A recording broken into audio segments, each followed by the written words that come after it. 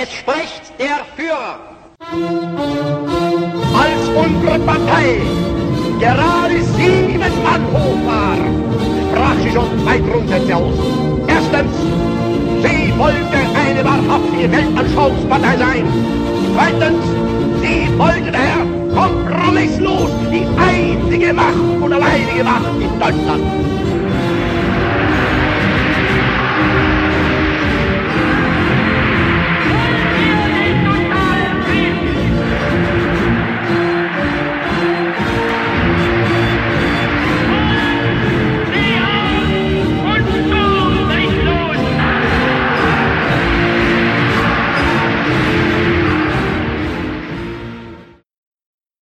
Hello, everyone, and welcome back to the Third Reich History Podcast. I'm Chris. I have returned. And of course, we would like to extend our congratulations to the newly minted Dr. Christopher Osmar, latest of the historical profession. That's right. Insert soundtrack of cheering here. I've escaped from the dissertation dungeon. It's done. Victorious. If any acquisition editors out there are looking for a hot new book, get a hold of me. You're too humble. I'm reliably informed. More than successful, but triumphant. And excited to do an episode, hopefully in the near future, actually going through the bleeding edge research on the Third Reich now. That's right. I'd be excited to do something like that, and I think we should. It's always more fun to talk about your own stuff, right? Master and Commander. So, what is on the docket for today? All right. Today, we're going to be talking about the Ministry of the Interior.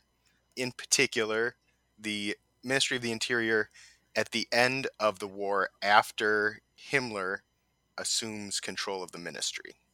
And I think we're going to get into some questions about Himmler's vision of the state, how he uses control over the Ministry of Interior to pursue that vision, about Himmler's role at the head of not just this, but many different agencies as he acquires more and more positions at the end of the war, and the importance of kind of the demographic makeup of the Ministry of Interior and how that changed. How important was a person's political credentials, their relationships, their competence in a job when you get down to this crisis at the end of the war.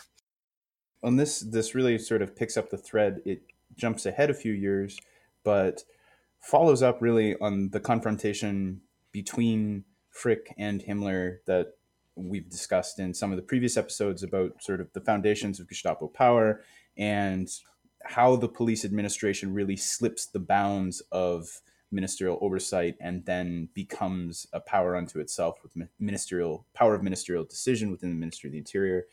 We're really jumping ahead here after the 1943 crisis period with the Battle of Stalingrad and the turning of the tide, perhaps, rather than the collapse of the German war effort. As the Second World War begins to turn against Germany, Himmler actually replaces his former boss, Frick. So this is sort of the conclusion of the story about who is going to control administration of state power domestically against Germans.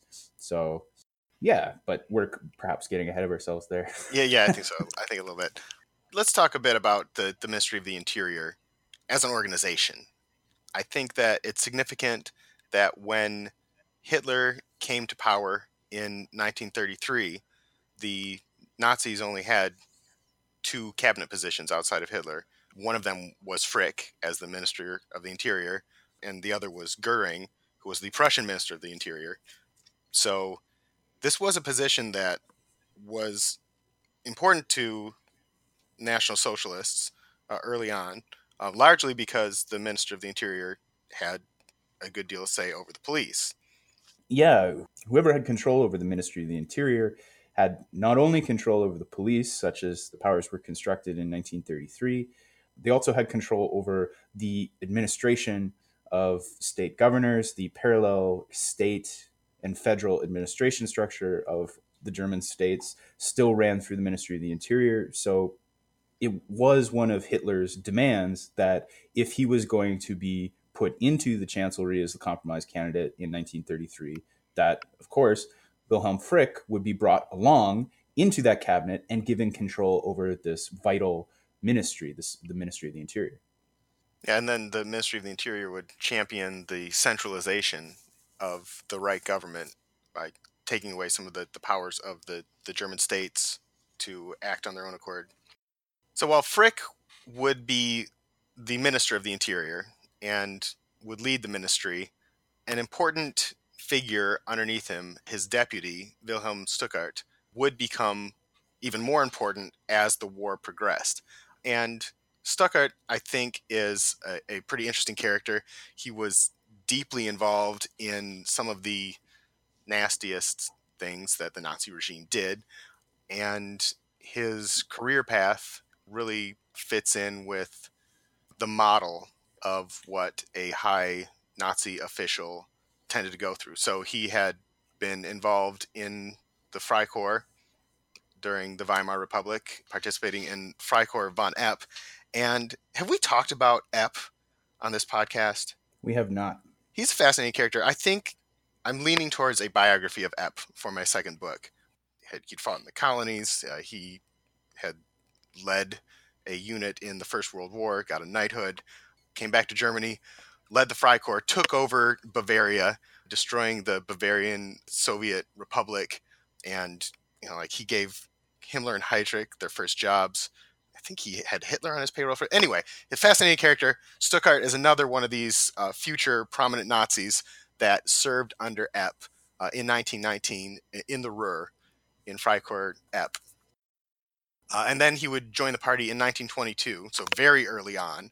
But after the beer hall putsch, he left the party, got a doctorate in law, and became a district court judge. Now, at the time, if you were a judge, you could not be active in politics. So he didn't go back into the Nazi party, but he did join the SA and the SS. And he also had his mother join the party to kind of be him by proxy within the party, since he couldn't personally be involved. Once the National Socialists seized the reins of government, he came into the Ministry of Interior in 1935, and he would be Frick's deputy. And in the Ministry of Interior, he was involved in some of the big moves that the ministry made. Like he helped to write the Nuremberg Laws. The Nuremberg Laws, of course, laying out the structure of how you're going to define who is a Jew and what their role in society is supposed to be, citizenship, relationships with Germans and with non-Aryans. And he was involved in the drafting of those laws.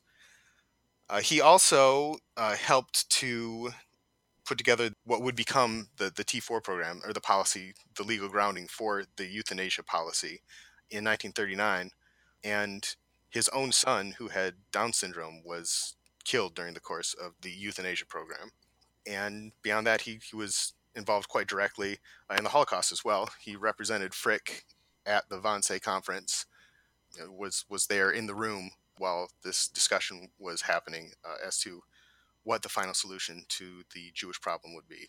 So deeply involved from the beginning. We have this article today that is looking at what happens in the Ministry of the Interior after this point, which we've discussed on previous episodes as sort of one of these jewels in the crown of state that really regulates the relationship between state and society. As Stuckart's biography points out, Jewish policy, as Himmler's involvement under Frick in the organization of policing points out, especially within the context of Nazi Germany, more than just policing, but really all security policy. Although, it's worth pointing out that we should just say right now, the period that we're going to be talking about is after August of 1943. But in the run-up to the change in control of the Ministry of the Interior, it actually had lost a lot of power. It was only nominally in control of the police at that point. There had been a lot of these other plenipotentiary positions set up that kind of usurped some of the power of the Ministry of the Interior. But it was, all the same, still a very important institution that had been directly involved in drafting these big important policies, particularly Jewish policies. Yeah, powers of the Ministry of the Interior had definitely atrophied under Frick, in spite of the successful centralization and federalization of state powers underneath the actual federal ministry, what ended up happening was, like you say, the parallel administration, overlapping competencies. Either you get people like Himmler who just break away directly and are only nominally involved, or you get overlapping competency with party organizations and the entire political structure of the party. What in 1934 was called the party state divide, and always papered over, but ultimately resulted in the party assuming many of the responsibilities that had previously sat with the Ministry of the Interior. So a good example of this is, say, local administration, municipal administration. Technically, all of these sort of municipal administration bodies are creatures of the larger state government. And so after centralizing state governments into the national ministry, then you would think that would give Frick this immense control over the appointment of administrators down to the local level. But instead, what happened de facto was that the Nazis created their own ministry, or their own office, not a ministry, an agency really, the Central Office for Communal Politics, which was responsible for ensuring that mayors and district administrators came from a politically reliable background. So in effect, political institutions would take control over what previously had belonged to the state administration and the civil service proper. And this had, as Chris points out, gone to a great extent by 1943. So what, I guess, is the point of this article. All right, but things changed. There's a big shift in August of 1943, and the entire ministry is handed over to Himmler. What's the context leading up to this? Right. I think the why question is important here. So what was the event that precipitated Himmler's appointment as the new Ministry of the Interior? And why was Frick given the boot? I think it's your turn. Okay. Because I just rattled on.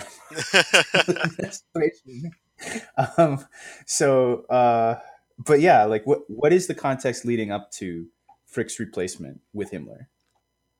Okay, as I understand it, the big event that precipitated this change was not something that happened in Germany, but something that happened in Italy.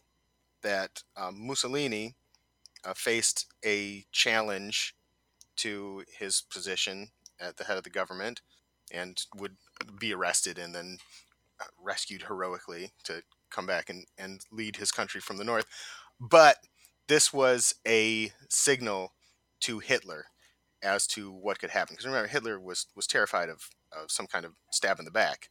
And if it could happen to Mussolini, then it could happen to Hitler as well. Hitler trusted Himmler very deeply.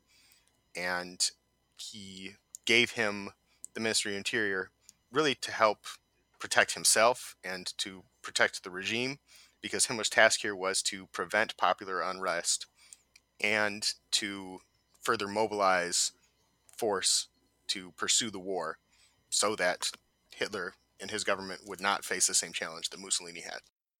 Yeah, he comes in with this really two-part mandate.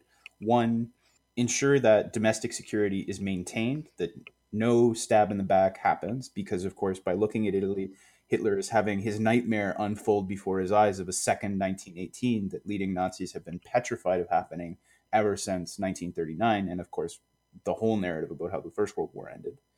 And then, on the other hand, to ensure that the war is not lost, to begin to free up resources for the broader total war push. And he comes in at this crisis moment when Mussolini is overthrown, but at the end of a remarkably bad 12-month run. At the beginning of the year in 1943, the Sixth Army had been lost at the Battle of Stalingrad. You had essentially an entire army of some of Germany's most experienced troops that had been part on the front line since Operation Barbarossa in 1941, the invasion of the Soviet Union, were encircled in street fighting or in the city of Stalingrad and then captured, and then had been on the retreat basically over the course of the entire spring, and then had attempted to force a decisive confrontation at the Battle of Kursk, and essentially the entire tank corps of the German army had smashed its teeth in on a Soviet defense in depth, who had known that they were coming, prepared for it, and just gutted the German tank forces. So Germany was in an extremely precarious position, and we know in hindsight that they never recovered, but they were on the back foot at this point, and the bombing war had also intensified. Around the same time, you have Operation Gomorrah, is it, that results in the Gamora, firebombing? yeah, that's Hamburg. Yeah, created the firestorm in Hamburg.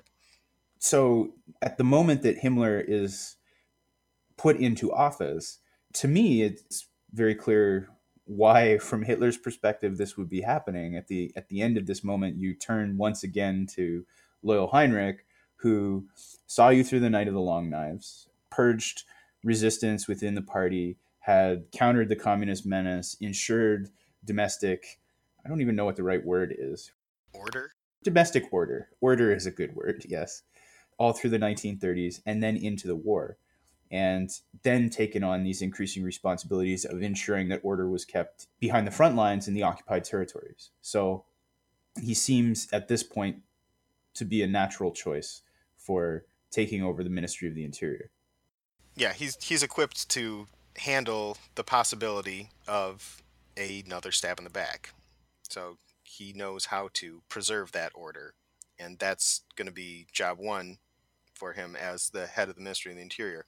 But another thing that comes out of the reverses at the front is the total war drive beginning in February of 1943. And that's going to be Himmler's other mandate, is to use the Ministry of the Interior as far as he can to fortify Germans' fighting strength. And one of the things that Himmler will do is just throw people out of the ministry and they get drafted into the Wehrmacht and go off and fight. That's not going to be a significant addition to Germany's fighting forces, but that is the level of desperation that they're at this point, that they're trying to scrape any resources together that they can get in order to fight.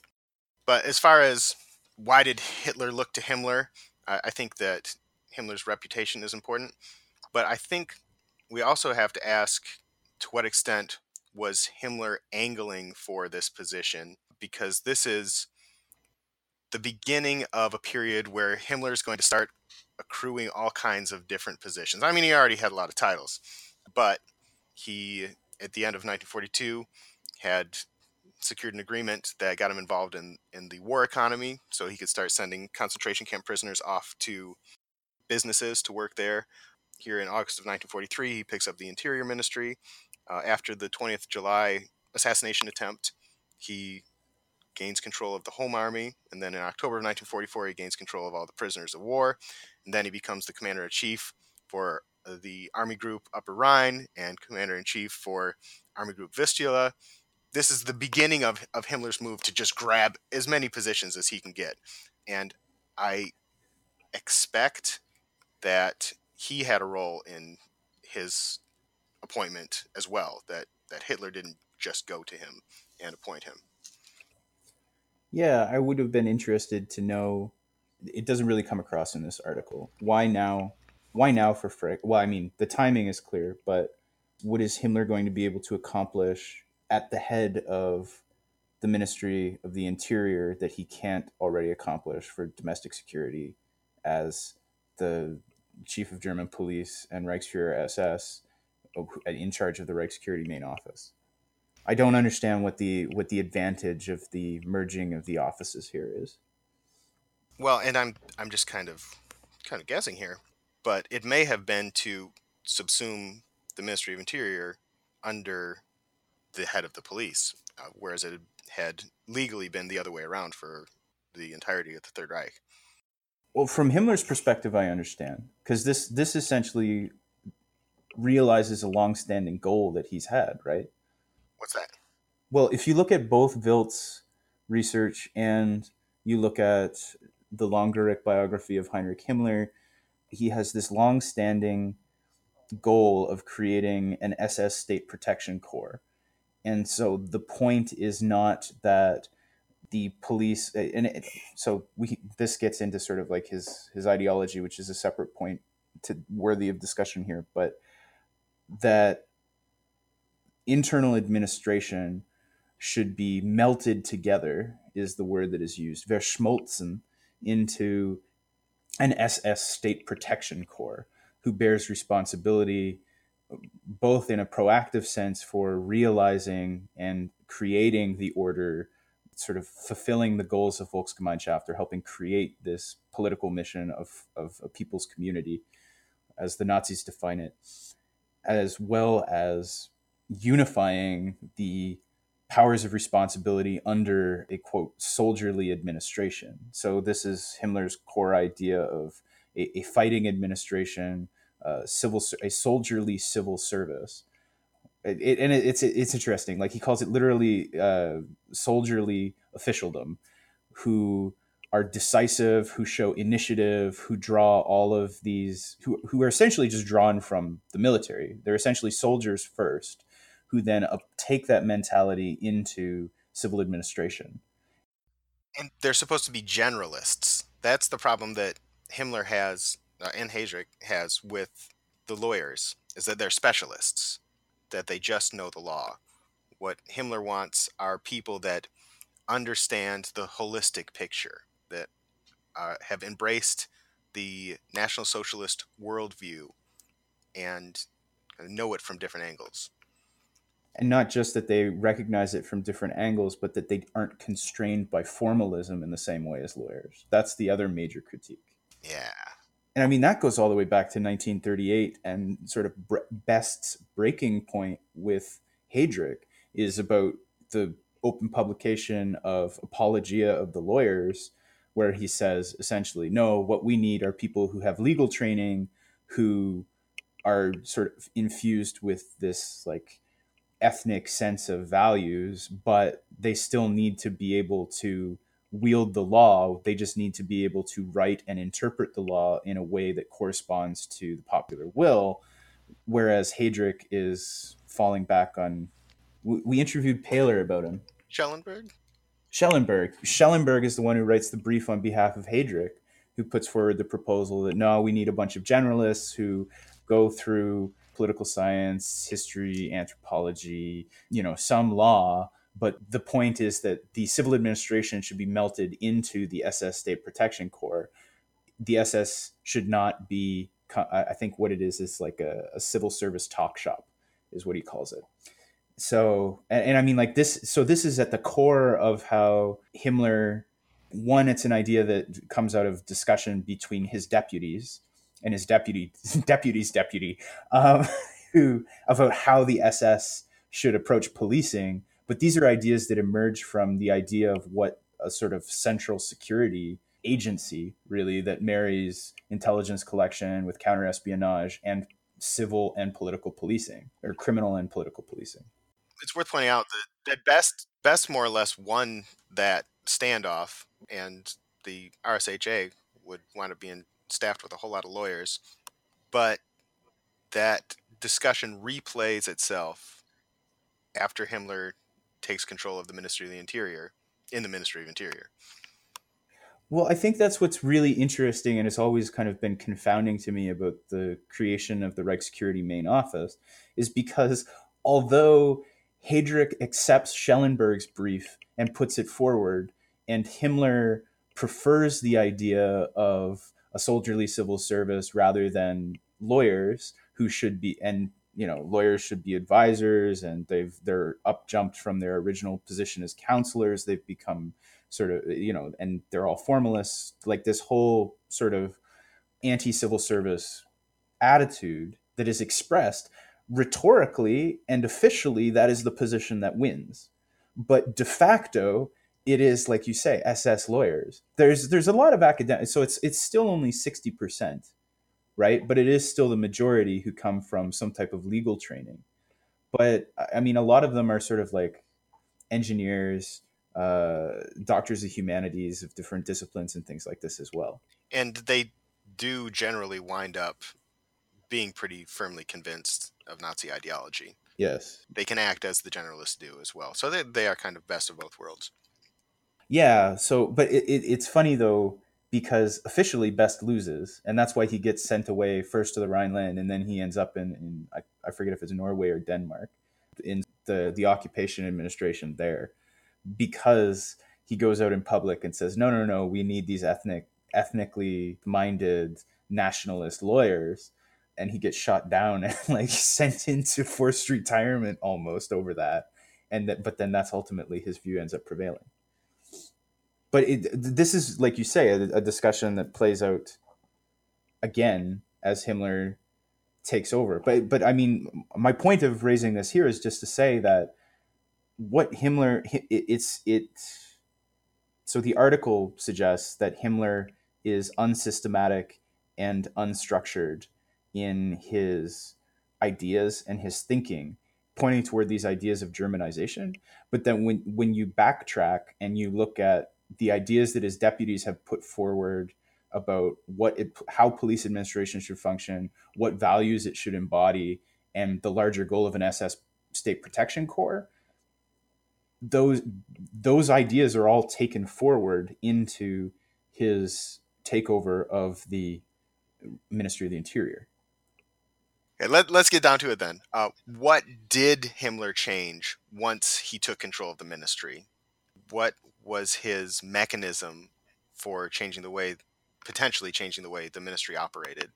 Well, I don't know that he was that involved, and certainly the article seems to suggest that he followed a similar approach to policing, where he, as head of ministry, just as he as head of agency, or I forget what his official position is, but as chief of German police, he would use Hitler's Menschenführung style of leadership, that he would outline a set of principles and general guidelines and then leave his subordinates remarkable leeway in how to attain those goals.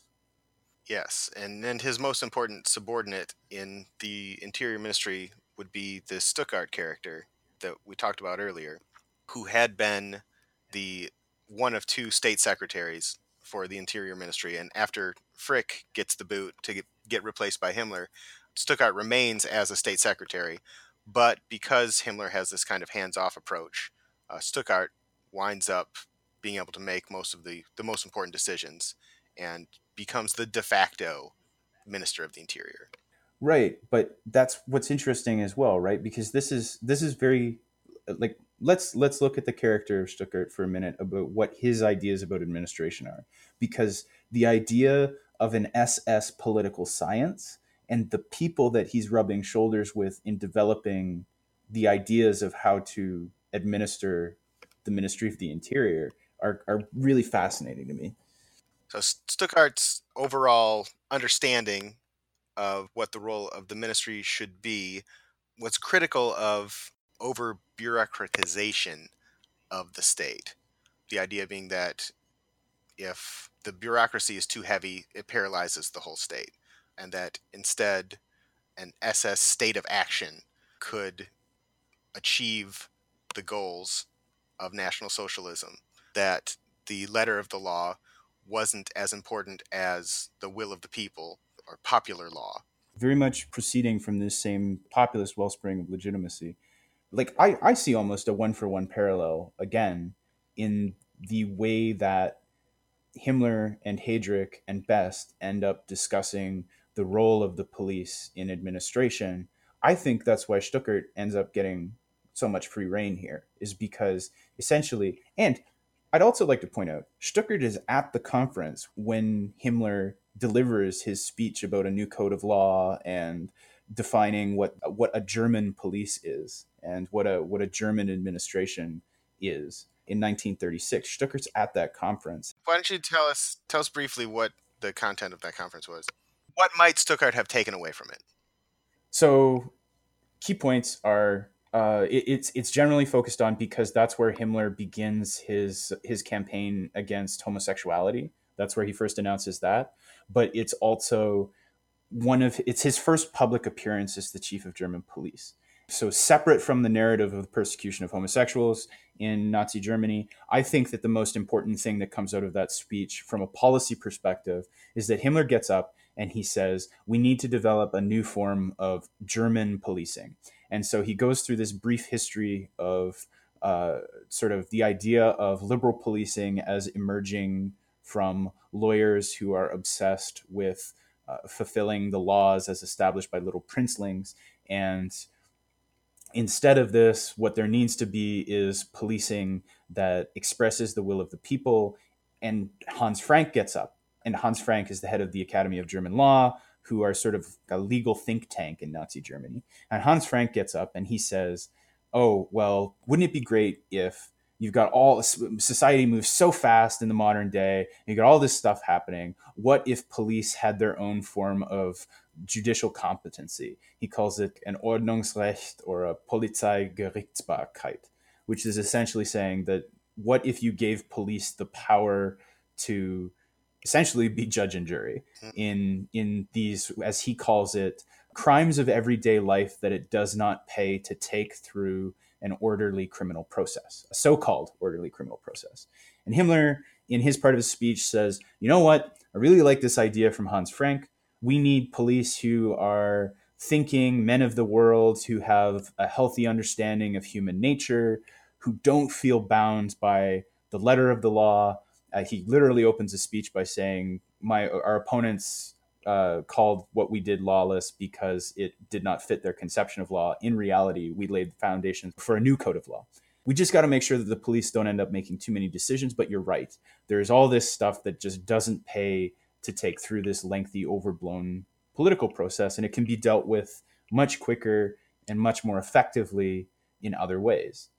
So that's basically the same thing that he says when he takes over the Ministry of the Interior. And so this is his theory of German policing, right?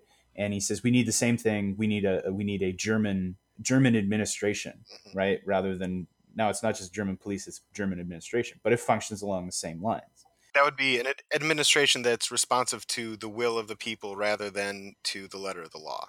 Well, yes, but in the Nazi worldview and the Nazi conception of people's community, the will of the people's community, yeah. You're right, but it's not like populists who say we need to listen to the people. It's not like a democratic populism. It's an authoritarian populism who says that the leadership, Hitler is like the tuning fork of the German people, and he just happens to be singularly in line and have a singular understanding of the will of the people. And so we listen to leadership because they're the only ones who can divine that will. Right. There's kind of this idea that the will of the people, if it's not, corrupted by some outside influence, will be what National Socialist ideology is saying. Right. Everything that disagrees with National Socialist ideology is in fact alien. Right. And is therefore not the will of the people. Yeah. Yes. Because the leadership understands the true will of the people that has been silenced by liberalism and communism, or muted, or I don't know, degenerated, debased. Anyway. And so, like, he says the same thing when he gets up in front of the Ministry of the Interior. He says that the goal of the where is this nifty little quote here? Because there are so many stars in the margins next to this, Chris. To educate the doubtful, strengthen the faltering, and counter the malicious with energy, and bring them to a just punishment. And that is essentially what he lays out at the speech in 1936. He doesn't lay that out. He says we need to give the police the power to make decisions. And then his deputies lay out that sentiment in articles and in directives over the next few years. And then when he takes over, he expresses it exactly, this idea of educating the doubtful, strengthening the faltering, and punishing the wicked, right? People who are acting with malicious intent. So there's this Einfühlung approach of acting as friend and helper. Yeah, he says that the civil service should be friends of the people. Right? Yeah. And like this is a direct one for one. Mm-hmm. Sorry, excited. Oh. Yeah. No. The connection is there. It is a direct parallel. It's the same idea applied in two different arenas. So this is going in the conclusion of my book because I think it's important. It's quite interesting, right? Because it shows how influential policing is in determining what become the core concepts about how the relationship between state and society functions. Well, either that or the core concepts influence policing. When you're thoroughly in something, it's easy to see it as the cause of everything else, but they may all just stem from the same common cause. Well, I don't know though, because these ideas are the ones that are articulated by his deputies. It's discussion about what policing is supposed to look like in the Nazi state, right? If we get rid of liberalism, what replaces that, right? And what is that supposed to look like? And that's the discussion that happens in the mid 30s. And then it's picked up by Best and Heydrich and turned into policy. Yeah, but at least to me, it seems like the policy, the policing policy, is coming out of ideology about how the community and the state should interact, and so is this approach to the Interior Ministry. I don't get the sense that Himmler's modeling the Interior Ministry on the police. I think that they're both responding to the National Socialist worldview. Right, but it's a very particular articulation. Okay. Like Himmler's articulation is based on what his subordinates hash out about what the role of the SS and the role of an ideological elite within that state is. And they're in dialogue with constitutional discussions from 34 to 36 about what the role of the police is in the National Socialist state, given where does political legitimacy stem from in the Nazi state, right? Like why is the Nazi political leadership legitimate? What is the constitutional theory and the political theory behind that? And Stuckert's part of this kind of SS political science, as the author here calls it, that he ends up putting out this magazine about this. But if you look at the people, like look at the list of people that are part of that editorial board, right? Like, because there's a bunch of them from police administration and the Academy of German Law, which is routinely dismissed as not having influenced anything. They never produce any official policy. The leadership of the Reich Security Main Office is what ends up turning a lot of theory into policy. That's what I mean to say as that the police determine these things, because, you know, it's not, yes, they're drawing upon a discussion and they're drawing from the broader ideology, and where the ideology then gets distilled into distinct theories of political legitimacy and a legitimate structuring of relations between state and society. But then when the rubber hits the road, it's Heydrich and Best who are writing the policy about what that looks like in application in everyday life. And then it's the Gestapo chiefs who are enforcing it and making decisions about, right? And the party does as well, right? But, you know, it's the same way. Like the Constitution isn't hashed out until there's a challenge, right? Yeah, okay. Sorry, I went through a lot of material there.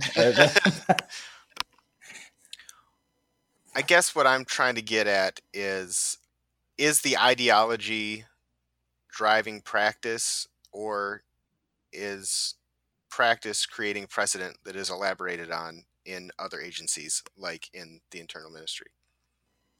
Mm-hmm. I'm saying that when Himmler takes over, he's taking over with ideas that are developed within policing. And I think that that's important. Well, it speaks to how contingency impacted ideology. Like you have an idea, you implement it in one way, you learn lessons from it, and you implement the ideology changes, and then you implement new policies that further change the ideology. How static is the ideology? That's what I'm getting at with this question of, did this approach come from the police, or did it come from a pre-existing coherent Nazi worldview? I don't think that it's either pre-existing or coherent. I think the only thing that's pre-existing in the Nazi worldview are Hitler's broad strokes narrative about that feed into the idea of like, we're going to create a people's community because we're trying to get back to this lost past where we have this ethical, true Germanness has an ethical, moral sense of duty, and you know, everything that we talked about in the Volksgemeinschaft episode, right? But once you move beyond that, then it gets into these specific discussions about what does that look like in administration.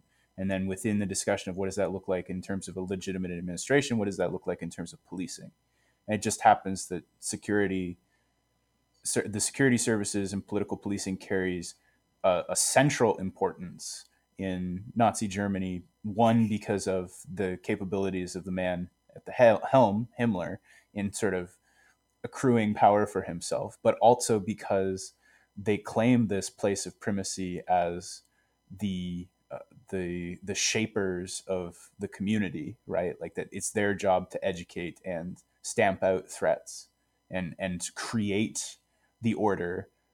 So Hans Futtner, one of the guys who gets pushed out in 1937, the right after Himmler becomes chief of German police, puts together this kind of big celebratory edited collection for his boss called Dr. Frick and His Ministry, which is all about the different state secretaries in the Ministry of the Interior.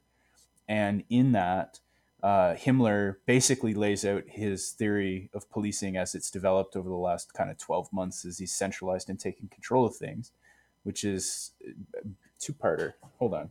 Just to show the continuity here, and specifically in the way that Himmler articulates it. The National Socialist Police have two great tasks. A, the police are to realize the will of state leadership and create and uphold the order they desire. B, the police are to secure the German people as an organic entity, its vitality and its institutions against destruction and decomposition. The authority of a police that has set these tasks cannot be exhaustively defined. And then within the policies, there's this broader discussion about police should be friend and helper, Police should educate and recover those who have strayed morally in some way from German values. But I think the party is constantly casting about for ways that it can justify its existence and kind of carry out programs and illustrate. If you look at Grohe's stuff, right, and the Gau leaders and what they're directing, they're attempting to serve constituents. And the SS has this mentality, SS and specifically the police under SS leadership has this mentality that they are there not to serve constituents, but to shape the people. I'm trying to find the list of people that he's talking about with this SS political science. So it's part of a larger discussion, and then I'll shut up about it. The people who publish the most in this particular journal, the RVL, are Werner Best, Gerhard Klopfer, and Reinhard Höhn. And so like there's this direct connection with Best and they're showing up at the same conferences. They're both in Himmler's orbit. Stuckert is recognized as like Himmler's representative in the Ministry of the Interior against Frick, right? So if you were writing an intellectual history of Nazism and Nazi Germany, I think you would be hard pressed to say central debates do not run through an orbit of people that are around the Reichsführer SS. I'm comfortable with that. All right, let's take this back to the Ministry of the Interior because the same ideas are present there when Himmler takes control of the ministry, that the administration should be friends of the people, that it should be responding to the will of the community and all that, built on the Menschenführung principle. But just as happened in this debate over generalists and specialists in the Reichssecurity main office, even though the line is let's aim towards generalists, in practice, it was not the ideological hardliners that replaced the old guard in the Ministry of the Interior. Well, because they're already there. Leinstadt says that it's not gutted, but there's only 6 SS officers in the higher reaches of the leadership of the Ministry of the Interior total. Right, but it's under direction of Stuckert. 5 others. Sure. And I look at the way that the police administrations are run, right? Like the head of station and his deputy are SS men, but then all of their case officers are old Weimar guys. Leinart's point is like, well, why didn't he come in and replace them with all these old fighters, right? And it's like, but then you flip ahead, and if you actually look at the raw statistics about how many people are party members, just not old fighters, it's still sitting above 80%. Yeah, and that he makes the suggestion that that's because the Ministry of the Interior was more political than a lot of other ministries or organizations, where the percentage was much lower. I think it's something like 40 to 60%. Well, that's lower. It's almost double police that I'm aware of up until the late 30s. So, but the case that he's making is that the majority of these Nazi party members in the ministry didn't join the party until after Hitler came to power. Right. But so what? Well, okay. And I think this is a question that we should ask at this point. By 1943 and after, how much does old fighter status, so having joined the party before Hitler came to power, how much does it really matter? Yeah. I mean, if you have people that joined the party right after Hitler came to power, they've been in the party for a decade by the time Himmler takes control of the Ministry of the Interior. In the margins here, I have another one. What about the DBV, right? Like, when these people may not have joined the party right away, but then at what point did they show their support by joining the Professional Association of German Officials, right? He doesn't get into all the party associations and when people join them or what the membership in these kind of secondary ways of illustrating, like the sliding scale of support to assent to party leadership. But because, like, you know, if you join the trifecta of of like mass associations in 35, that's still a forward looking move and the most that you can do until the rolls are opened again in 1937. Yes, okay. So perhaps we can't just write off all of these people that joined late as opportunists who only joined in order to advance their career. But I do still think that you could make the case that this vision that Himmler's pushing and that Stuttgart takes on of transforming the ministry and gearing it towards bolstering the Volksgemeinschaft and pursuing popular law rather than the letter of the law was a post-war vision, and that in 43 to the end of the war, they were just worried about keeping people that were competent in their jobs so that they could keep fighting the war. And the people that weren't competent were ejected from the administration, put in uniform, and sent to the front. Yeah. What I'm saying is that I don't think it's just about them like biding their time. I think that Himmler has the rhetoric of an outsider about officialdom until he's an official and he realizes, oh, wait, 80% of you are already Nazis, right? And kind of seem to know what you're doing. And I really trust this Stuttgart guy. And so, and he gets it. And like, he's on the same page as my boys, Heydrich and Best. So run with it, right? Like he does his big effort in 43 where he's like, I'm going to organize a few conferences and assert my personal administrative charisma, right? And like try and build these personal connections. But then he's like, okay, got to go fight now. Bye. Stuttgart, handle things, right? Yeah, so do you think that is still Himmler exercising his power? Yes, I do think it is. I think that's his administration style. Yeah, yeah. And like this is portrayed by Lehnert as disinterest and sort of like a lack of ideological rigor. But again, if you look at who knows what the post-war goal would have been, but you're also looking at like a generational turnover of that point of like, well, we finally have people who've been raised as National Socialists and gone through our political science programs in our finishing schools, right? So you're into a whole different discussion about like, let alone the fact that it's a counterfactual about what that would have looked like at that point. But if you compare the way that the Ministry of the Interior shapes up, even down to the numbers about membership, like if you look at the way that the Gestapo takes shape in Turingen and in Braunschweig, and the stats are only up to like 35 for the Rhineland, so far as I could find, that like it's really similar. And the same discussion is there. When I was reading this, I was saying like, this is just like, this is a continuation of Generation der Unbedingten. Like this is just Wild, and this is how Himmler operates. And if you look at Stuttgart and the reasons he selects him and what Stuttgart stands for, it's a continuation of a particular administrative style, right?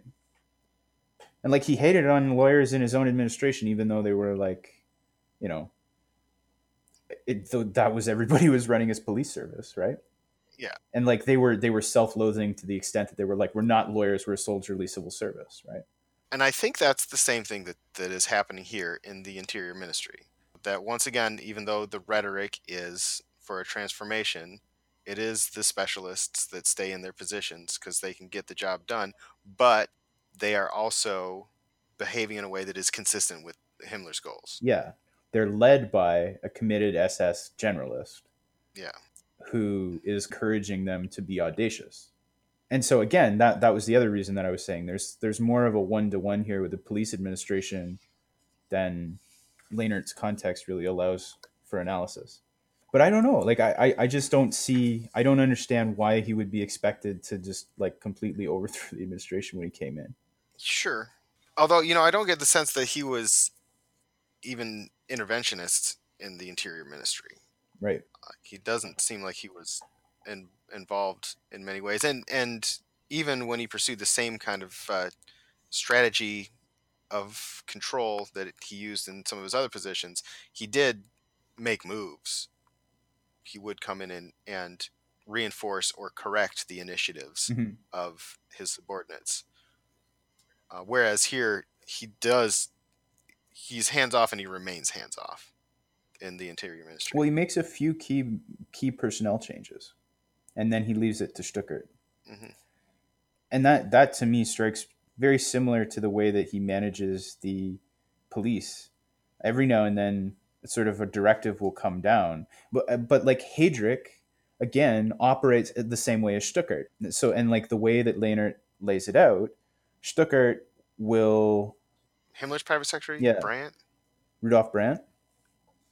Yeah, we should talk about Brandt because at least this article makes the case that because Himmler was often on the move, his deputy or the guy running the personnel office was choosing what to forward to him from the Interior Ministry, so that he had a lot of sway in how Himmler understood what was going on. Right. Thoughts? Well, this makes it out to be Brandt kind of wagging the dog, and I wonder how motivated Brandt was to influence the way Himmler understood what was happening in the Interior Ministry, or if he was just trying to reduce the workload for Himmler. This article makes the case that Brandt forwarded some things and didn't forward others, but isn't really clear what the difference was between what was forwarded and what wasn't. Right. I ask, how is this different from the way Heydrich administered SIPO and later the Reich Security Main Office as Himmler's deputy? I don't know, because I don't know what Brandt's motives were. Structurally, then. Himmler cannot read every piece of paper that is addressed to him. Right. Somebody's going to make these decisions. Just like he can't run the police administration at the same time he's running the Waffen-SS in the occupied territories and the extermination of the Jews. Right? So, leaving aside the motivational in what Brandt is doing, or how Stuckert acts on behalf, again, like he says, he gets to sign as in Vertretung rather than im Auftrag, right? So, deputized rather than with signatory power on a case-by-case basis. Structurally, that's the same way that Heydrich signs on behalf of the Reichsführer SS and Chief of German Police. So, what's the significance there? Is that pointing towards Himmler's MO? Yeah, that's what I'm saying. Actively creating little Himmlers? Yeah, he finds people who say pretty much the same thing and are part of an intellectual discussion where they are exchanging the same views and developing an SS political science of what an administration should look like. And then he gives them free rein and empowers them. Like, he's not a micromanager. Sure. And I don't think that he could have been. He could never have acquired so many positions if he was actually doing all of the day-to-day and all of them. I should say that he's selective in his micromanagement, and he moves from task to task, right? As soon as he's done with Chief of German Police, he's on to expanding the SS. Yeah, and does some of these jobs quite poorly. He really botched Army Group Vistula because it was too much for him. Yeah. That's the kind of thing that requires more hands-on control. Yep, absolutely. But just from an administrative style point of view, right? Like, it's gathered under him. And this is where I think that looking at the ministry, the argument that Lehnstat makes is that because private office of the minister is taken out of the ministry and moved to the SS, Lehnstat makes the argument that structurally that shows the Ministry of the Interior is second in the pecking order to the SS. And I disagree with that because I think that shows Himmler pursuing his goal of creating a larger SS state protection service that governs all of internal life. And that's where Brandt becomes involved, putting things in front of Himmler that are of significant import or acting as his deputy. Do you have a sense for if, and if so, how the actual behavior of the Interior Ministry changed after Himmler took control? No, not from this article. Like, do we see changes in practice? No, I just thought it was interesting because it gives Himmler more power to dictate more of over life, Hmm. everyday life, and that is very important in managing civil defense, evacuations, policing. Part of that like concentration of power and merging of civil and military administration at the end of the war, and one of Himmler's long-term goals. So like that's why it sort of made sense to me that like, why do you turn to Himmler? Why does Himmler accept, other than that Himmler always says yes to more power, right?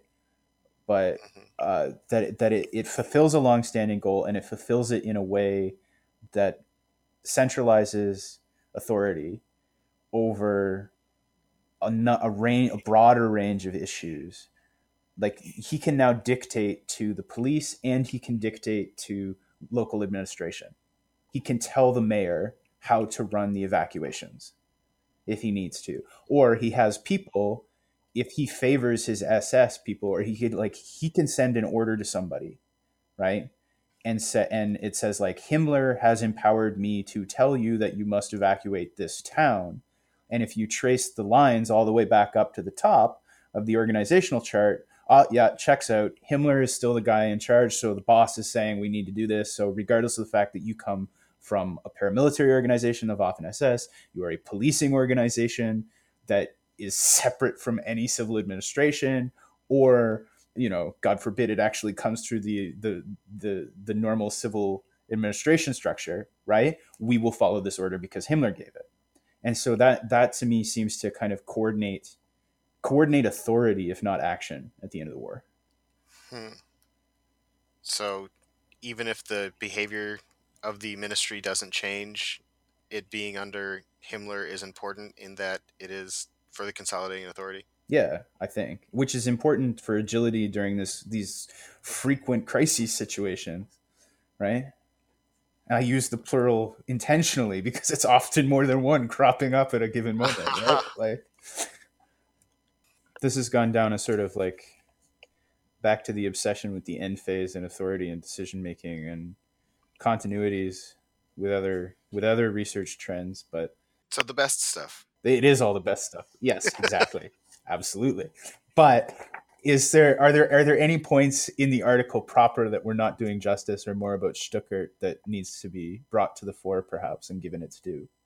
I do think that we should emphasize again that one of the major goals, because we've talked a lot about who is going to be leading the ministry, how are they going to relate to the community, but the other major goal was mobilize people for the war. Mm-hmm. And I guess that is one change in practice in the Interior Ministry after Himmler takes power, that they clear the rolls, they send out civil servants to fight instead of continuing to be obstructionist bureaucrats, and that's what's most important at this point. And that's why I suggest that maybe the rest of this was kind of looking to the post-war. Mm-hmm. What was most important was not losing the war at hand. But there's also the point is made that Stuttgart doesn't really take the war seriously until 1945, which was staggering to me. Uh, yeah, but he also had his own people working for him, and for example, after November of '44, he has a person that had been working for Goebbels in the Total War drive, Faust, and he wound up making a lot of the decisions about personnel and policy as well. And having come, I think they chose him because he came from the Total War drive, in Mm. order to put a little bit extra punch in that part if Stuttgart wasn't really taking it serious. Yeah, we talked a lot about Himmler's goals and his development and why Stuttgart fits ideologically. But I guess what did you get about Stuttgart's administration style and his goals specifically, given that he was afforded so much leeway? right? Like, who's he as a character? Because we talked about him, but then he just kind of, where does he fit in all this? You know? I don't. It doesn't really come through in the article, and I'm not really clear on it myself. Yeah. That it seems like his number one motivation was just getting rid of all of the people that had been close to Frick. Yep. So there was an interest in maintaining his own personal power, and that he did have visions for the future of Germany and for building up the people's community. But as far as what he did towards that end, once Himmler was in power, I mean, obviously his moves earlier on, the Nuremberg laws, participation in the Wannsee Conference, all that stuff is all very significant. But what he did after August of 43, I'm not totally clear on it. Yeah, and that I think one of the core contentions talking about sort of like subject knowledge was valued over party membership, and like what you were saying earlier, well, what does that really matter by 1943, provided you joined as soon as you could or had showed? And my question about, were you showing loyalty in other ways through mass associations, right? I question that, because Stuckert clearly has very strong views about the importance of the people's community and the role of administration in building that people's community, that are very closely aligned, if not one for one, but worth exploring more in terms of how they overlap with what's discussed by Heydrich and put forward by Best, and are developed in dialogue with Best through this this particular journal that they put out from 41 to 43, or 41 to 42. Anyway, short run. But yeah, it's just I have here in the margins Stuckert's targets: 1, incompetence; 2, Frick supporters. And that ministerial Probably not in that order. Yeah. True. Ministerial Gazette, if to be believed, shows these changes were settled with no further movement by late 1944. Right? So they pick a few people, they replace a few people that are close to Funtner and other sort of within Frick's kind of orbit, and they appoint some SS people to politically sensitive positions. They clean out people who are high level, who belonged to other parties, but apolitical lower level people who come around to Nazism are largely untouched,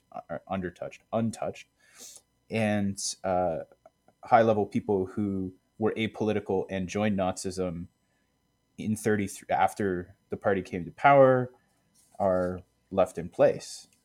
So it's sort of it's kind of it's a tempest in a teapot when he comes to power, which is why I think it's important to focus on his ideas, because if the personnel turnover isn't there, then like what's happening at the helm, right? Or in the head of the helmsman, as it were. Well, and you could also just make the argument that the Ministry of the Interior didn't really have very much power left at that point, so they could do a lot of talking, but they couldn't do a lot of doing. Right. The goal is to reconcentrate that power, but really that is not accomplished by the time the war has ended. I definitely agree with that. I don't know, for so much attention to personnel politics, it really didn't seem to. How closely how much did this remind you of An Uncompromising Generation, or like Heydrich's Elite or something like that, looking at this idea of the war youth generation in administration there? I mean, there's a very thick demographic element running through it. Yeah. I think that's similar. And, he talks about the place of the war youth generation here, and points out that the war youth generation was much better represented in the Reich Security main office than it was in the Interior Ministry. Mm-hmm. Well, yes, within the Reich Security main office, certainly. But there still seemed to be a turnover of people coming in who filled that sort of who ticked all of Wildt's boxes for, like, born from the war youth generation, politicized in folkish politics, active in the Freikorps, or activism in the 20s, folkish activism in the 20s, right? So, yeah, I don't know. Anything else in here? I think that we've certainly done it justice, and I would dare to say that we may have even improved upon the original article. We've juiced it and turned it into a delicious smoothie. That's correct. Right. Well, we could probably leave it there then. All right. Well, it's been a joy. It's good to be back here. It is good to have you.